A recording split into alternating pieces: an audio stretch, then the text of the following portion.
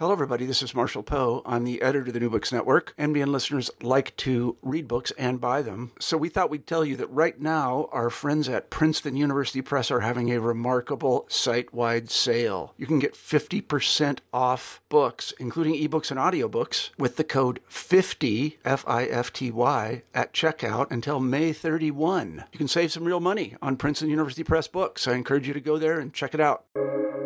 Welcome to the New Books Network. Hello and welcome to this episode of New Books in Military History. I'm your host, Jessica Maloney, and with us today is Professor Brian Hayashi to talk about his new book, Asian American Spies, How Asian Americans Helped Win the Allied Victory. Brian, thank you for joining us today, and I think, mess up your last name, and I apologize for that. I was rushing. Thank you for inviting me. It's an honor. So normally we start off, if you could just tell us a little bit about your background, your education, maybe some of your other books that you might have written. Okay. I was born and raised in Los Angeles, California, grew up there my whole life, and then went on for my PhD at UCLA, got it there.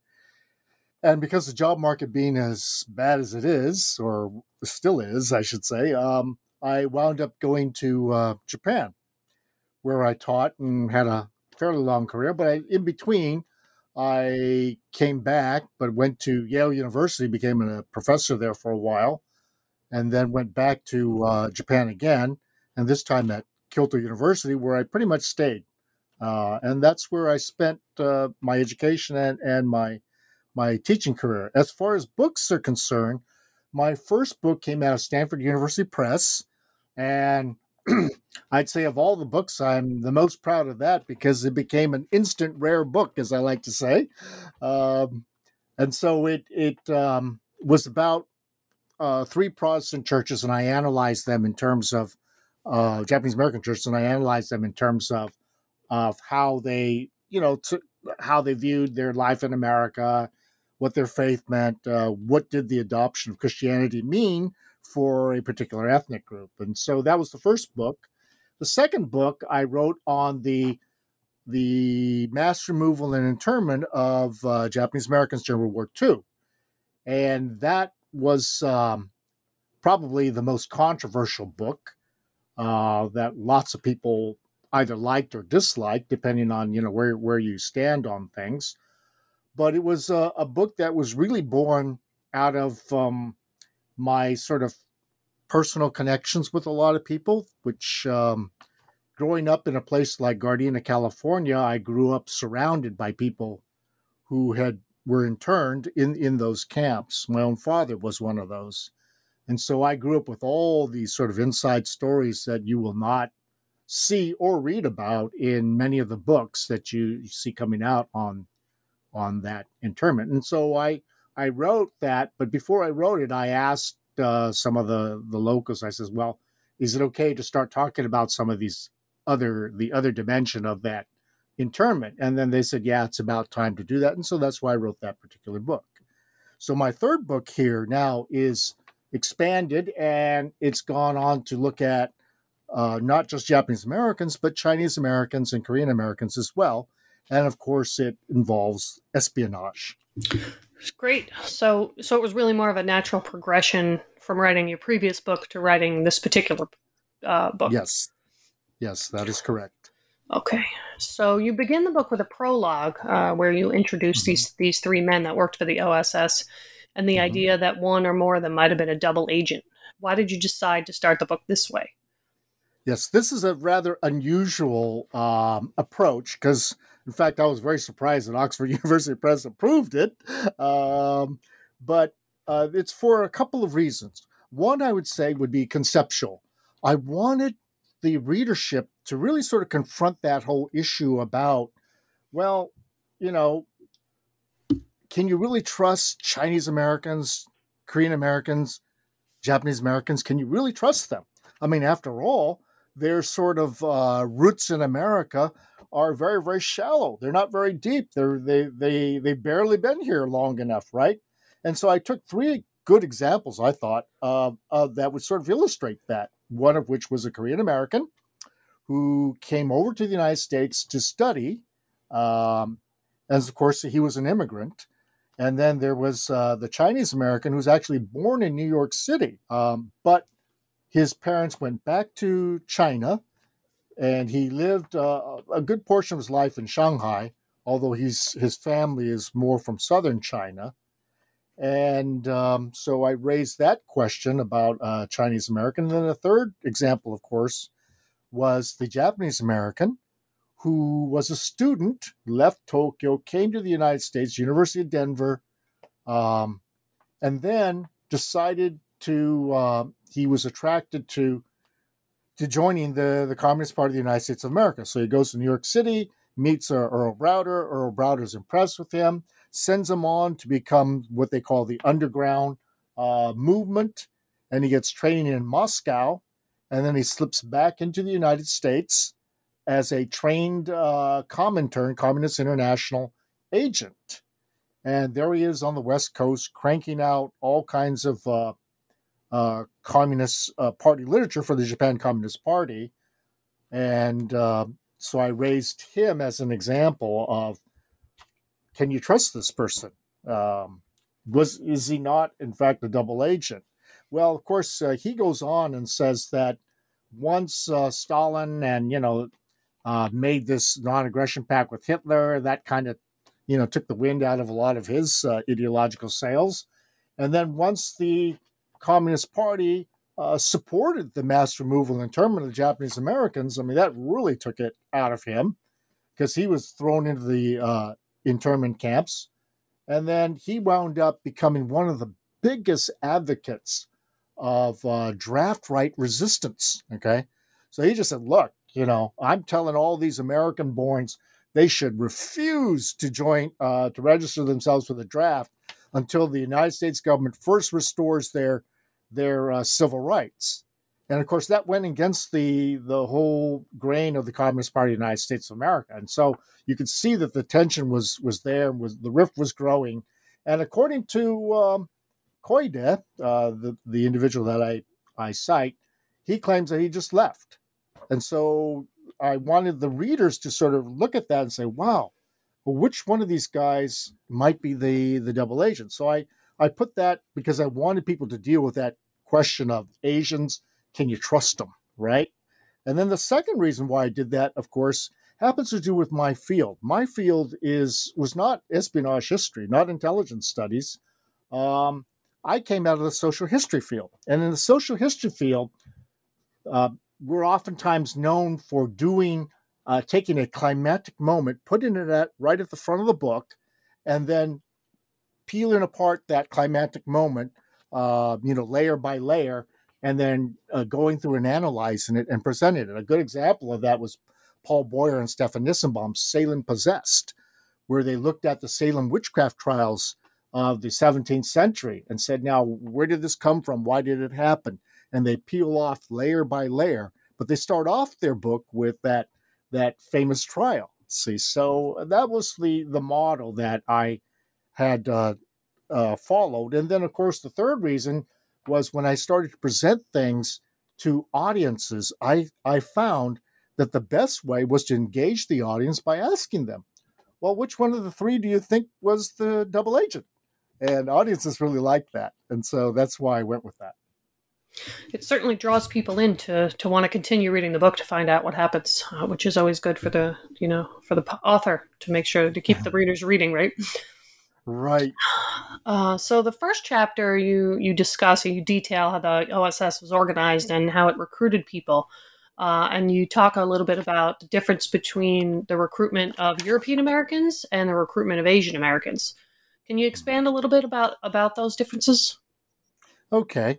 Well, the first thing to bear in mind is what was the task of the OSS, the Office of Strategic Services? And its first task was, first and foremost, was to centralize intelligence. Now, what do we mean by intelligence? Well, there's basically two types of intelligence. One is called strategic intelligence. That is to say, you want to find out what does your enemy and your allies as well, what do they intend to do? What are they most likely to do? And then the second type of intelligence would be tactical operational. That is to say, what is your enemy or your allies? What are they capable of doing militarily? And where have they, in fact, deployed their forces? And so the problem with the collecting of intelligence, or the intelligence prior to 1940, was that President Franklin Delano Roosevelt could see the problem right away. The State Department wanted strategic intelligence. The Army and Navy wanted tactical intelligence. And the problem was, once war broke out, how are you going to get that kind of intelligence? All your embassies and consulates are going to be closed, so you can't get strategic intelligence from these various countries. And even military intelligence, which both the Army and the Navy collected, was oftentimes done by these, what they call military attaches. Well, if these countries are at war, your military attaches are going to be one of the first sets of people that are going to be sent home. How do you collect this intelligence? Well, for the OSS, then they knew that if they're going to centralize and bring all this intelligence together, they have to have a system. And then where are they going to get that? I mean, who's the target countries? Well, they're obviously heavily Europe. And so what then happened was the director, William Donovan, had decided and made a very clear, conscious choice. Well, if the first target is going to be Europe, then I need to get people who know Europe. And of course, when he's talking about strategic intelligence and tactical or operational, William Donovan, being a World War I veteran, he was a Medal of Honor recipient, okay? So if you know anything about a Medal of Honor recipient, like in the military, it doesn't matter what the rank of that person is. They could be a buck private, but if they have a Medal of Honor, everybody's supposed to salute them, okay? And that was William Donovan. He was a colonel, and he walks into the Joint Chiefs of Staff, and they have to salute him because he's a Medal of Honor guy, okay? But even though he had this sort of high status, he couldn't just walk in and get tactical and operational intelligence. In fact, the Army intelligence guy, head director, George V. Strong, who was called King George because he was so overbearing and tyrannical, refused to give Donovan anything, or very little. The Navy was a little more cooperative, but again, they were limited by the fact that the British and the French intelligence services weren't going to give them the information about Europe. And they were effectively locked out in many of the theaters in Europe. So Donovan, when he first set up his intelligence agency, he decided to go with strategic intelligence and targeting Europe in particular. Now, how do you get that information? Well, if the embassies and consulates are locked up, then you have to go to your libraries and figure things out. And that's exactly the direction that Donovan went. He went to the libraries, and better yet, he got people who knew the libraries. So he tapped James Finney Baxter III, the president of Williams College at that time, his good buddy, and said, look, Baxter, I want you to go recruit a bunch of people. Why? Because I need the strategic intelligence, and that's got to come out of these libraries and all these other books and records and things like that. Because after all, you can learn a lot more about what a country's political leaders are going to intend to do, by studying those things, as opposed to trying to slip in a Mata Hari and, seduce them and get this information. It's much more systematic to go this route. So he got James Baxter to do this. James Baxter turned around and recruited all these other people in the academic world using his, what we call, the old boy connections. So his old boy connections led him first and foremost to a guy like William Langer, the German historian at Harvard University, history department. Langer wrote, in fact, the biographical profile for Hitler, psychological profile. So that the OSS then went in that direction. But if you go in that direction, the old boys networks, you're clearly going to miss a lot of people. And especially if your old boy network connections are where most of your colleges and universities are in the United States, which is in the Northeast. But the Asian Americans live heavily in the West, on the West Coast and in Hawaii. So you're not going to tap onto too many of them. But what then happens is when the OSS realizes that they want to get into not only strategic intelligence, but tactical and operational intelligence, the only place they can operate, they couldn't even operate in the Pacific Ocean because MacArthur didn't want them there. Nimitz was more cooperative, but still, he kept them a little bit away. And so they couldn't really fully operate in the Pacific Theater, so they were only left with one theater, which was the China Theater, or what they called back then China, Burma, India Theater, the CBI. And so in order to operate over there, and even if you're in China, you can pick up Japanese language materials. And so Donovan knew right away that he needed all of these people who were linguistically qualified to be able to pull together, collect all that sort of strategic intelligence type of materials. And so, of course, he got people like John King Fairbanks out of Harvard to pull together some of those materials, especially those out of China. But he also needed people who were Japan area specialists. He needed some more with a little bit with Korea, but not quite as much. And then, of course, Southeast Asia. And so in order to do that, then he had to start recruiting Asian Americans.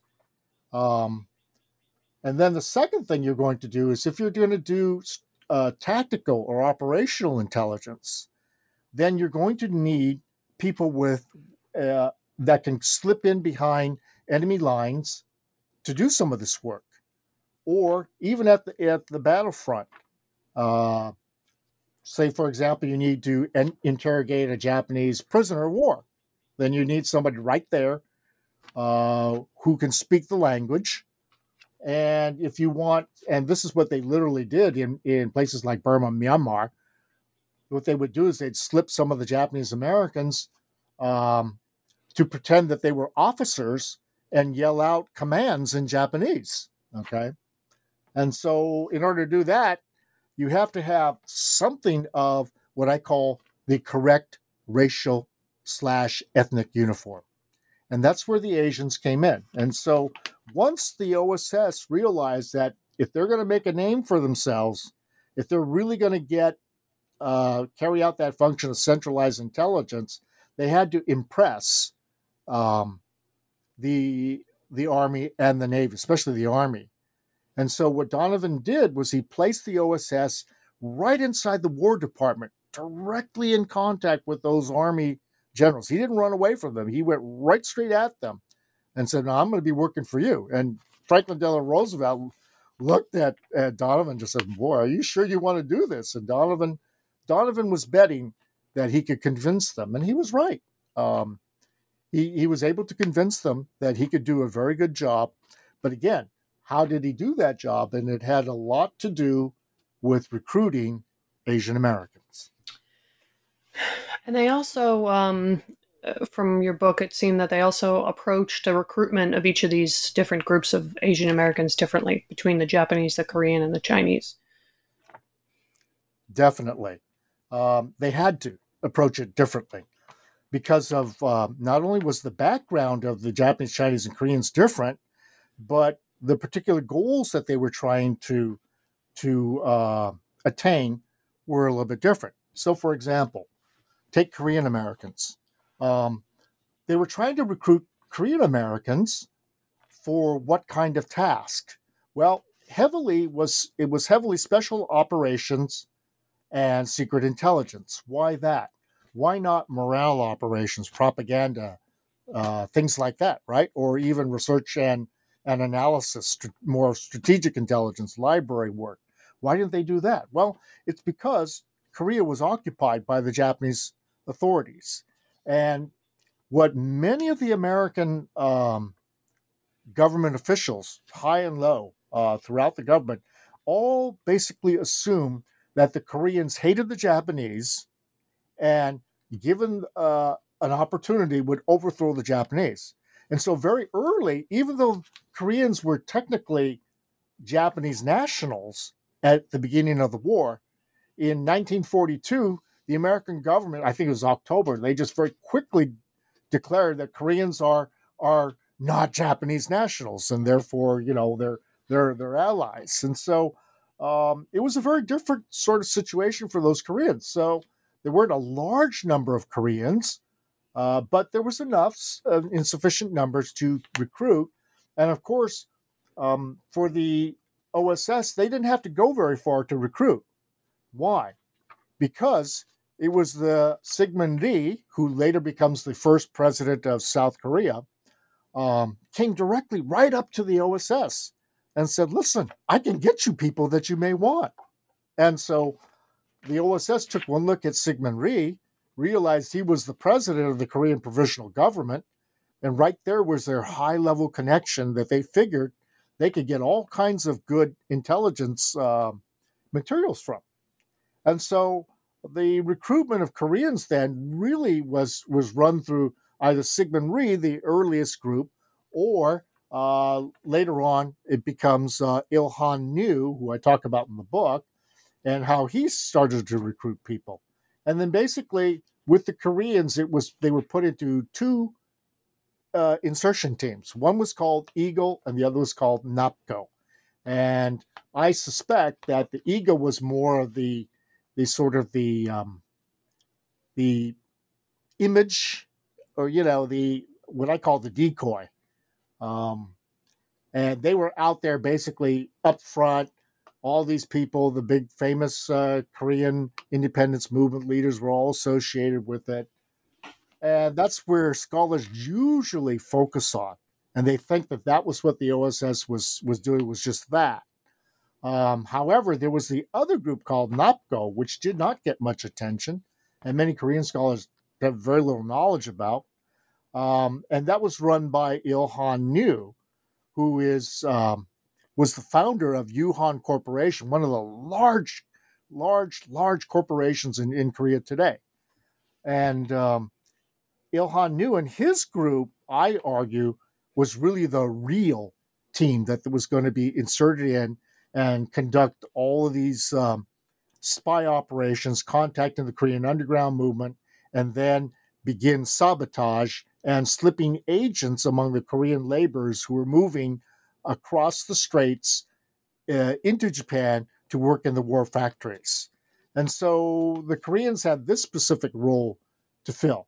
The Japanese Americans, however, had a very different role, because here the Japanese Americans, what they were looking at was, on the one hand, they needed Japanese Americans to produce propaganda materials, because the propaganda materials made by the European Americans was not very good, okay? And they found them to be absolutely terrible. They even tried some of the propaganda materials on the very few Japanese POWs that were brought in. And they say, what do you think of this? And then the Japanese POWs would take one look at it, they start laughing and scoffing at it, because it just didn't make a whole lot of sense. So that's when the morale operations, the propaganda group, said, well, we need better propaganda. And by the way, we're going to have to take these Japanese Americans, and they can't just simply translate the materials that we write. They're going to have to create the materials themselves. And so the Japanese Americans became the key group. The OSS became one of the key groups in writing the propaganda materials. So they had that. Now, why did they write propaganda material? Why did they write all these magazines and all these articles and things like that? Even did radio broadcasts of that nature. Well, why? Because the Japanese population, unlike the Chinese population, the Japanese population was highly literate. And so they had this function. So it's no surprise that when you look at the morale operations, a large number of, relatively large number of Japanese Americans were put in the morale operations segment, and far fewer in the secret intelligence, which they knew they were going to have trouble getting agents in there. Okay, and so what happens is really not until towards the end of the war, when the American bombing campaign just levels Japanese cities, breaks down some of the police control, but that's when, and only when, the OSS Secret Intelligence Group says, look, now that these police controls have loosened, we think we can recruit a lot more Japanese to spy for us. And what we're going to do is we're going to parachute in our Japanese Americans, and they're going to run these spy rings, And so a couple of the Japanese Americans are like, oh my God, you think we're going to survive more than 5 minutes, And so some of them were really apprehensive about doing that, but others were like, okay, we'll do it. We'll probably lose our lives, but we'll do it. And so there were a number of them that went in as well. But then that was very, very late. For Chinese Americans, again, it was different. Less literacy in China, so you're not going to recruit too many people for morale operations. And morale operations propaganda, you're going to focus much more on the creation of cartoons and things that'll be very, very simple and easy for basically illiterate majority to be able to understand and get motivated to resist and or fight the Japanese. So instead, what they found was more fruitful was to put Chinese Americans in specific areas, and secret intelligence was one of those areas. Because in China, the OSS found they could get a lot of intelligence materials if they have Chinese Americans who can speak the language. Now, you got to remember, in China, there's two languages, basic languages, okay? There's Cantonese and there's Mandarin. The Chinese Americans, for the most part, are from southern China, a specific region, and so it's Cantonese. But there are the Chinese nationalist government is heavily Mandarin speaking. And so you have to find, this presents a little bit of a difficulty. Can you find somebody who speaks both? And that's pretty hard to do. But Lincoln Kahn was one of those. And so I focused on him. But there are others, obviously, that they picked up. And so you saw Chinese Americans involved, especially in SI, less so in MO, morale operations, and then not quite as much with special operations either, unlike the Korean Americans. And there's a reason for that. It's because the Chinese nationalist government refused to allow the OSS to engage in special operations or guerrilla warfare, even though the OSS was from the very beginning committed to conducting that kind of operation. And so that's where the differences in recruitment came. Some of it, because they had people ready to volunteer others for them, like the Korean Americans, or the Japanese Americans, because they wanted military personnel, so they went straight into the training camps, army training camps, and recruited 14 Japanese Americans right out of those camps from there, because they felt that they had good training, they could understand what the Imperial Japanese soldier was thinking, and could command their respect. And then with the Chinese Americans, much more of secret intelligence. So that's where you find all these sort of differences within the level of recruiting when it comes to Asian Americans. Sounds like a lot of competing factors happening there. All right.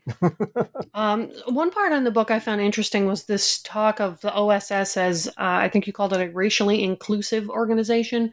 Do you think that was partly due to Donovan being, I guess, against discrimination, or did it have to do more with the organization's need for people with the correct racial uniform, or was it a little bit of both? I believe it was a combination of a number of factors. First, of course, the wider societal context. You'll see right in 1940, the president has already established a Fair Employment Practices Commission. So you can see that civil rights is already starting to rear its head. And then, of course, the newer federal government agencies that I talk about, they go with getting rid of Jim Crow. The sort of the irony of it all is the State Department should have been the most sensitive to how the Jim Crow laws were so problematic. Why? Because here you got all these African countries with their ambassadors, and what are they doing? They're running into all this discrimination in Washington, D.C. So you would think the State Department would be at the forefront of changing those racially discriminatory practices, but they weren't. They were one of the worst. Okay, so what then explains the OSS? Well, partly it's because they can see the new context emerging. Civil rights is going to be the wave of the future. They can see it coming. They know that. Second, of course, when you have a boss like William Donovan, you really have to toe the line, so to speak, or you can get booted out of the organization. And Donovan, to his credit, took a great deal of pride in that idea of creating a multiracial, multi-ethnic organization. And that was the keynote of his speech. When he ended the OSS and terminated the organization, he just said, "This is what we did. We were not like all these other organizations. We created something new and something different." And so that was part of his approach. And of course, he hired his chauffeur was an African American, and he made it a point when his chauffeur got into a little bit of a tiff with somebody who was discriminating against him. I mean, Donovan came down hard on that person. Okay, Donovan hired two Chinese Americans as cooks, and I don't think it was just because they could cook well. I had suspected all along that Donovan did that because he was trying to keep an eye out for some of the Chinese spies that were associated with Dai Li, who was the head spy master in nationalist China. Dai Li claimed to have had spies right there in Washington, D.C., and as far as we know, he clearly had pretty good intelligence as to what the American military was capable of. I mean, he knew about the B-29 bomber before they rolled out. He was, in fact, immediately after the end of the war, he was searching for the Japanese scientists who were specialists in nuclear physics. He wanted to hire them to build the China's first atomic bomb. He failed, but that's so he clearly had some high level connections, and Donovan was interested in that.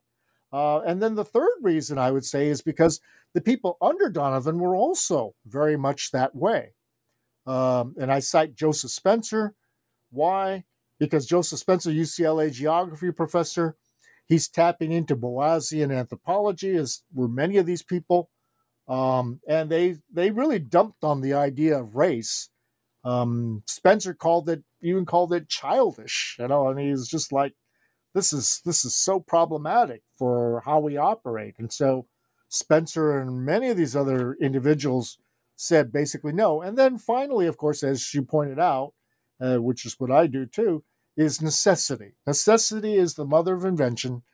And when you're trying to penetrate behind enemy lines, when you're trying to collect materials, when you're trying to talk to Japanese soldiers, the few that do surrender, you need the correct racial/ethnic uniform.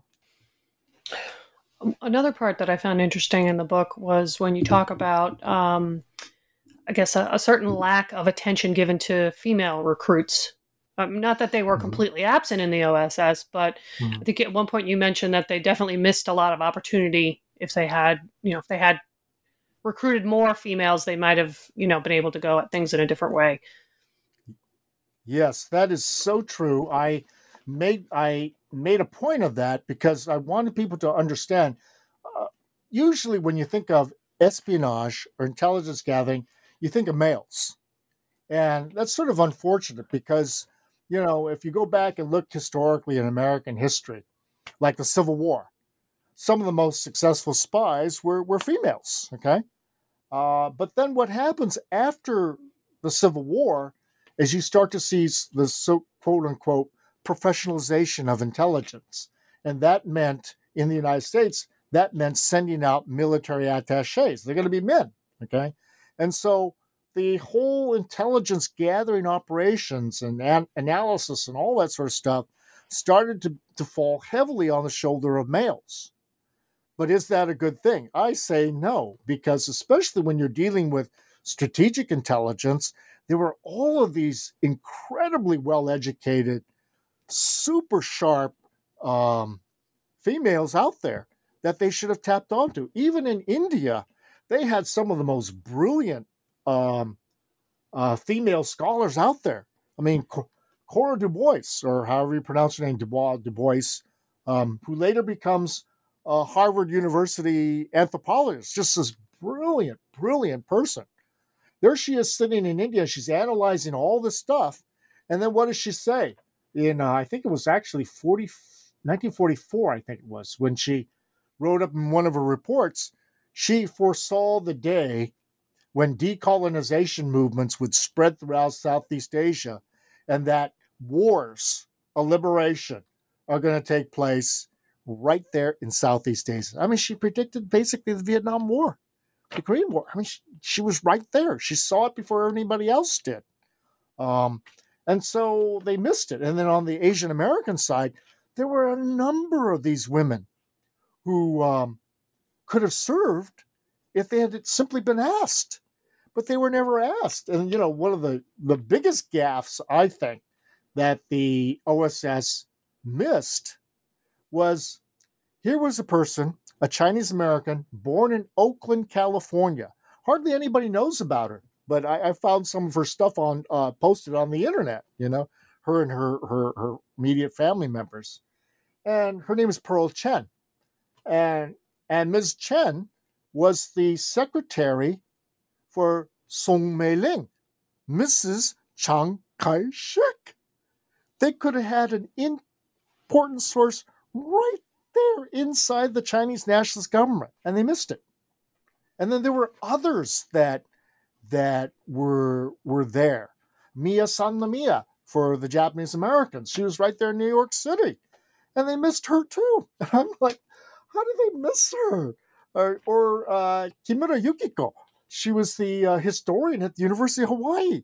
Why didn't they pick her up? You know, I mean, they had an office right there in Honolulu, the research and analysis branch, you know, and so they were missing all of these people that they could have easily had tapped onto, who were just, you know, really brilliant. Like one of the biggest complaints I have was Tsuyama Tamiya. And she was sitting there right in the camps in Poston. And she was just this brilliant, brilliant anthropologist. And she didn't get picked up. And I was like, I can't believe this.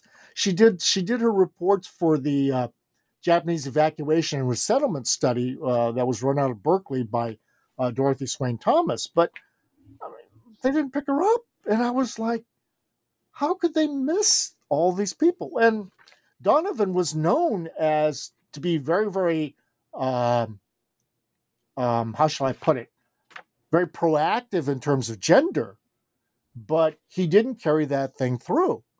And so there were all these brilliant females, European American ones too, that were just sort of left on the side. And I was like, how can you miss this, you know? But they did, because I think the intelligence agency, all the way up through the 70s, was so heavily male dominated.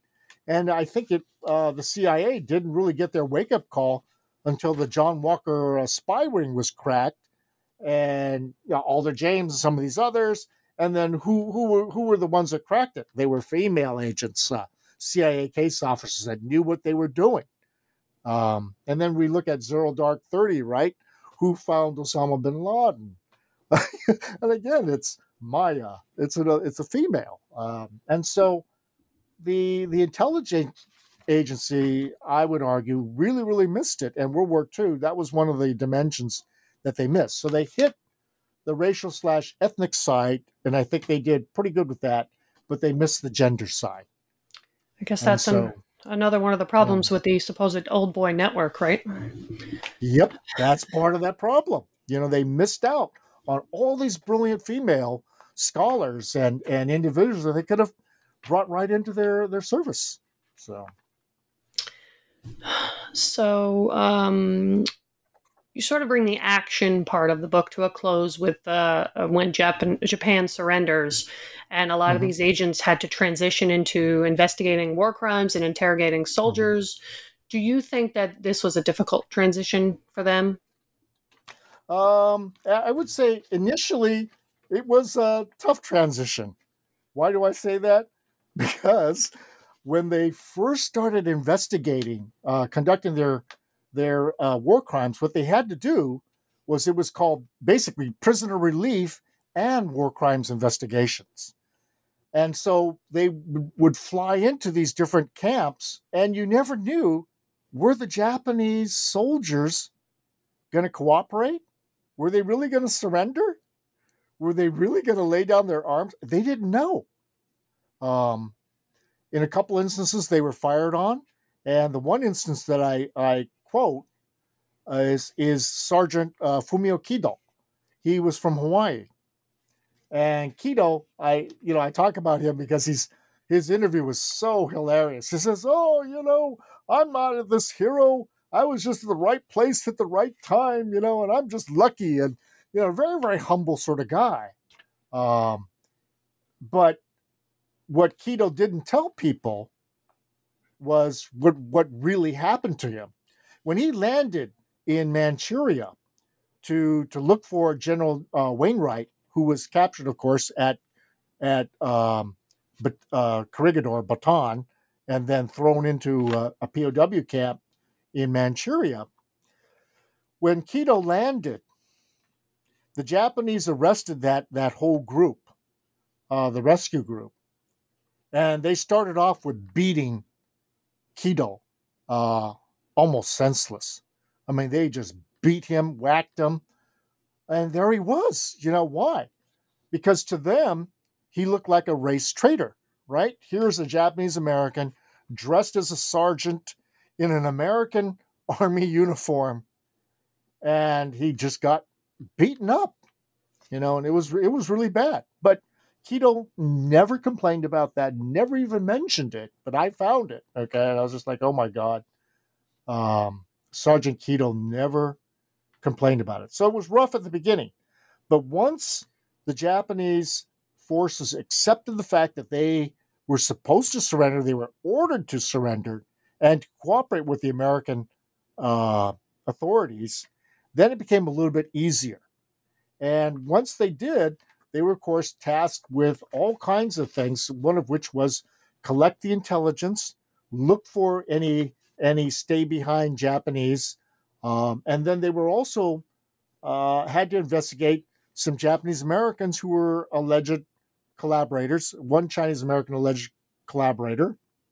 There were none for Korean Americans, even though I know there were a number of them that were clearly the case. But be that as it may, they did conduct these investigations. And what I liked about the Asian Americans that did this was, unlike their European American counterparts, they took context clearly into their consideration, particularly duress. Now, what do they mean by duress? Well, duress, like you could say, oh, I cooperated with the Japanese authorities because I was under duress. That is to say, they threatened my life. Well, the American courts at the time had defined duress as, you had a gun held to your head, literally, okay? And people have to see that there was a gun held to your head. Well, the Japanese rarely held a gun to people's head, but they threatened them in other ways very, very clearly. I mean, you are not going to get away with these kinds of things. And in many of the cases, like one of the cases that I talk about, the guy was basically tortured, okay? And what are you supposed to do if you're being tortured? That's what's going to happen. And so that, to me, is duress. That clearly was what many of these Asian American war crimes investigators defined as duress. And so they went out and checked out these different individuals and then decided that they were not guilty. And I thought that was completely appropriate in what they did. And There was one, Captain Frank Farrell, who really objected to all these Japanese Americans being found not guilty and released, and he wrote this book, I guess to resolve his conscience or whatever, because he was so mad that they got away. And so I looked at that, okay. But, I sat there thinking, hey, look, if you're going to get mad about those kinds of things, how come you don't get mad about why one particular individual, an American, European American, son of a dean of a college in Baltimore, who became known as the Lord Haw Haw of the East Asia. And he gave all these many well-documented radio propaganda broadcasts for Germany and Japan. And when he was asked, well, why did you betray your own country, America? He simply said, we must all eat. He was never prosecuted. And then you look at, Tokyo Rose, Iva Toguri, and she gets thrown in the slammer off of some very, very iffy evidence of her having performed these radio broadcasts. And, so you just sort of look at that inequality. And I thought that the Asian American war crimes investigators had done the right thing. They considered the evidence. They weighed it against what a definition of loyalty, a reasonable definition of what loyalty should be, and the context under which these supposed collaborators operated under, and then decided they're not guilty. And so I applaud them for doing that. So I don't think it was a difficult thing towards the end, but clearly at the beginning, that transition was difficult because they had to convince the Japanese soldiers to put down their guns. Definitely. You also talk about and you just mentioned it briefly there, the double standard between suspected spies, European American spies, and suspected Asian American spies. You mentioned a few Americans or European Americans that were either suspected of or actually accused and convicted of being spies for foreign powers after the war later on. But during the war and immediately afterward, it does seem like the Asian American agents were the ones that were suspected more often of being spies, while the European Americans kind of skated by. Mainly, it seemed to me because of the way they went about recruiting these people from this old boy network. They just assumed that these mostly men, because they were from, they had all these important, societal and maybe financial connections, they would not, didn't occur to them that they would be spies. But a lot of them were. So yes, there were there were a number of them, not a large number, but what was interesting is quite a few of them had these connections high up in the federal government, and so again, they operated on the OSS and many others operated on the assumption that if you had long established roots in this country, you're not likely to want to sell that country out. And that was the assumptions that many of them made. Of course, after World War II, the counterintelligence officers realized that was a mistake. So, there is that. There is the other factor, of course, of looking at Asians and saying, well, they're and I like to use the term strangers because that really George Simmel's concept of strangers. And so Asians are pretty much sort of viewed in that sort of category of strangers. They're recent immigrants. They're, they don't know much about America and blah, blah, blah. And so, and because they have so little stake in America, then they're going to be quick to sell it out to the highest bidder, that sort of idea. And so I tended to go against that in my book, and then to really look at, the idea of loyalty and where does loyalty come from, what does it require, things like that. And I think it's really important for the audience to understand that there are different routes for loyalty. So, for example, like in many European countries or many Asian countries, in fact, many countries of the world, citizenship is defined through blood lineage. Okay, the United States is determined by birth location, and so what happens then is if you have blood lineage as your definition of citizenship, and citizenship along with citizenship comes this issue of loyalty. Then your loyalty to that particular blood lineage is somewhat, quote unquote, understandable in a certain sense, because after all, you're related to these people in some way, shape, or form. That's where we call the term is thick loyalty comes out. And the Germans and the Japanese during World War II had that sort of thick loyalty, and it's no surprise that they would fight much harder and even fight to the death when it comes to the combat and that sort of engagement. I mean, so did many of the Russians, because they saw that, hey, look, we're fighting for our land, and the Germans are going to try to exterminate us. We're going to fight to the death, and so they would fight to the death. And so you saw different groups where the blood lineage is assumed, and there's this sort of background. Then that feeds to citizenship and therefore loyalty. Then there's some sort of connection for it.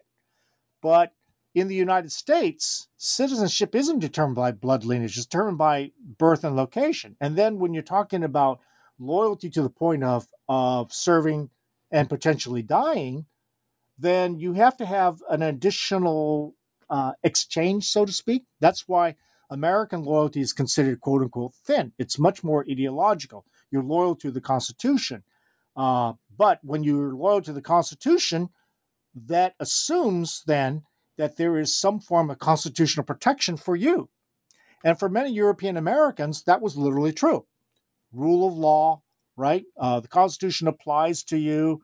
If you get done in, you could, keep appealing until you get right up to the Supreme Court and appeal based on the Constitution. But what about Asian Americans? They didn't have that. Japanese Americans were like the clearest example of how the Constitution didn't protect them. They were thrown into the internment camps. Okay, I mean, so there isn't this strong sense of protection. Chinese were driven out of places like Colorado or Rock Springs, Colorado, all these different places, shot, killed. And again, it raises that whole question: where's the constitutional protection for them? And so there you have this sort of difference, and I think that plays out in how you understand loyalty. Definitely, you talk a lot about loyalty in the book, and you spend almost all of chapter 7 talking about it.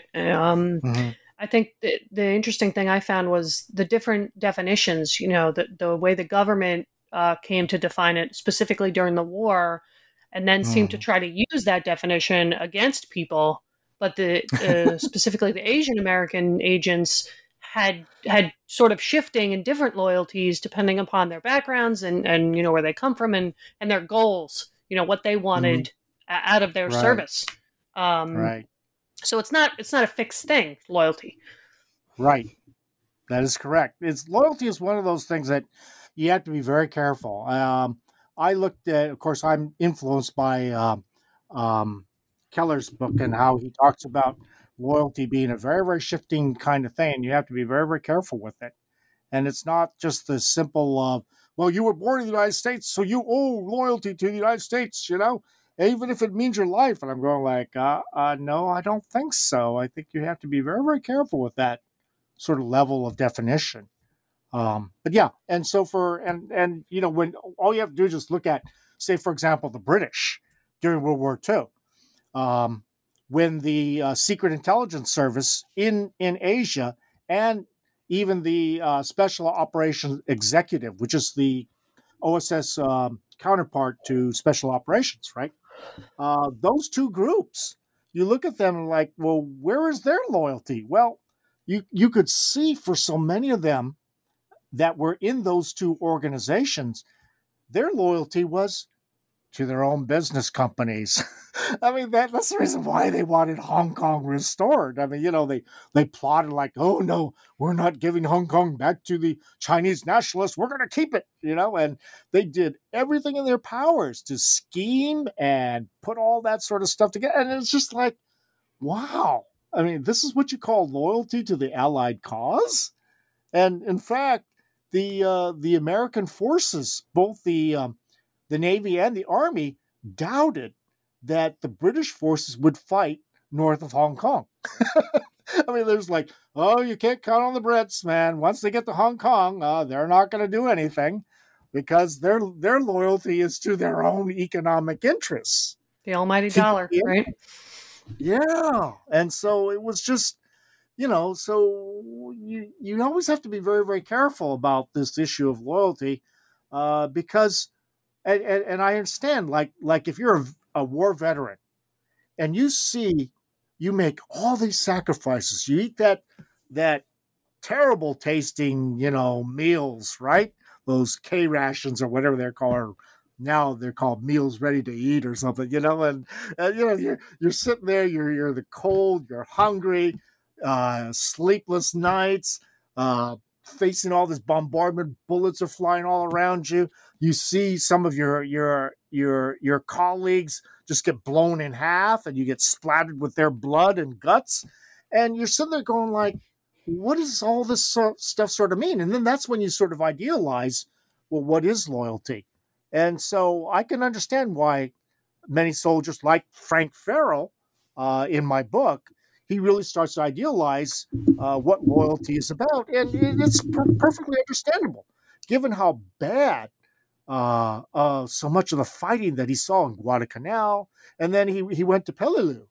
And oh my God, and he was one of those that had to go into those caves, right, with a flashlight and a pistol and try to fight with the Jap. And, it's just like, I can understand that. But the difference is, as a scholar, you have to take a step back and look at that and say, okay, I understand those emotions and this and that, but you can't let those emotions determine what your understanding of loyalty is.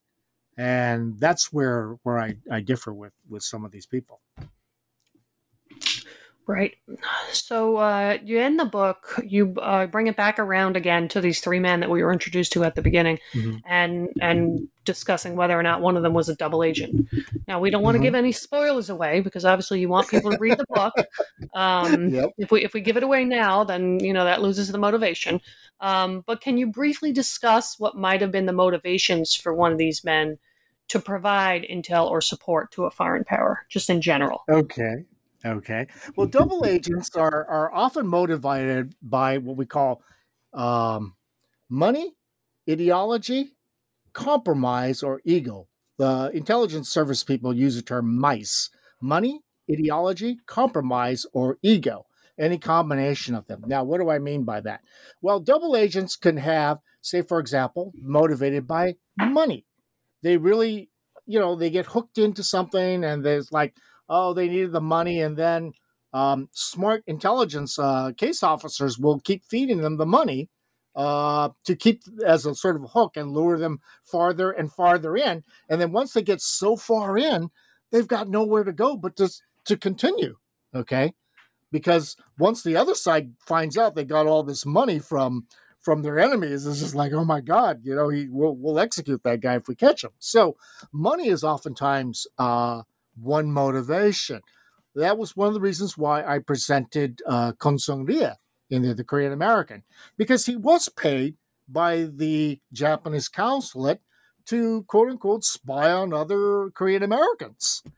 And so couldn't that have been a motive? And maybe they were slipping money into him on the side so that once he got into Korea, then he could turn around and double cross the NOPCO group. Possible. Okay. Now, another motive, of course, is ideology. And that's where Joe Koide comes in.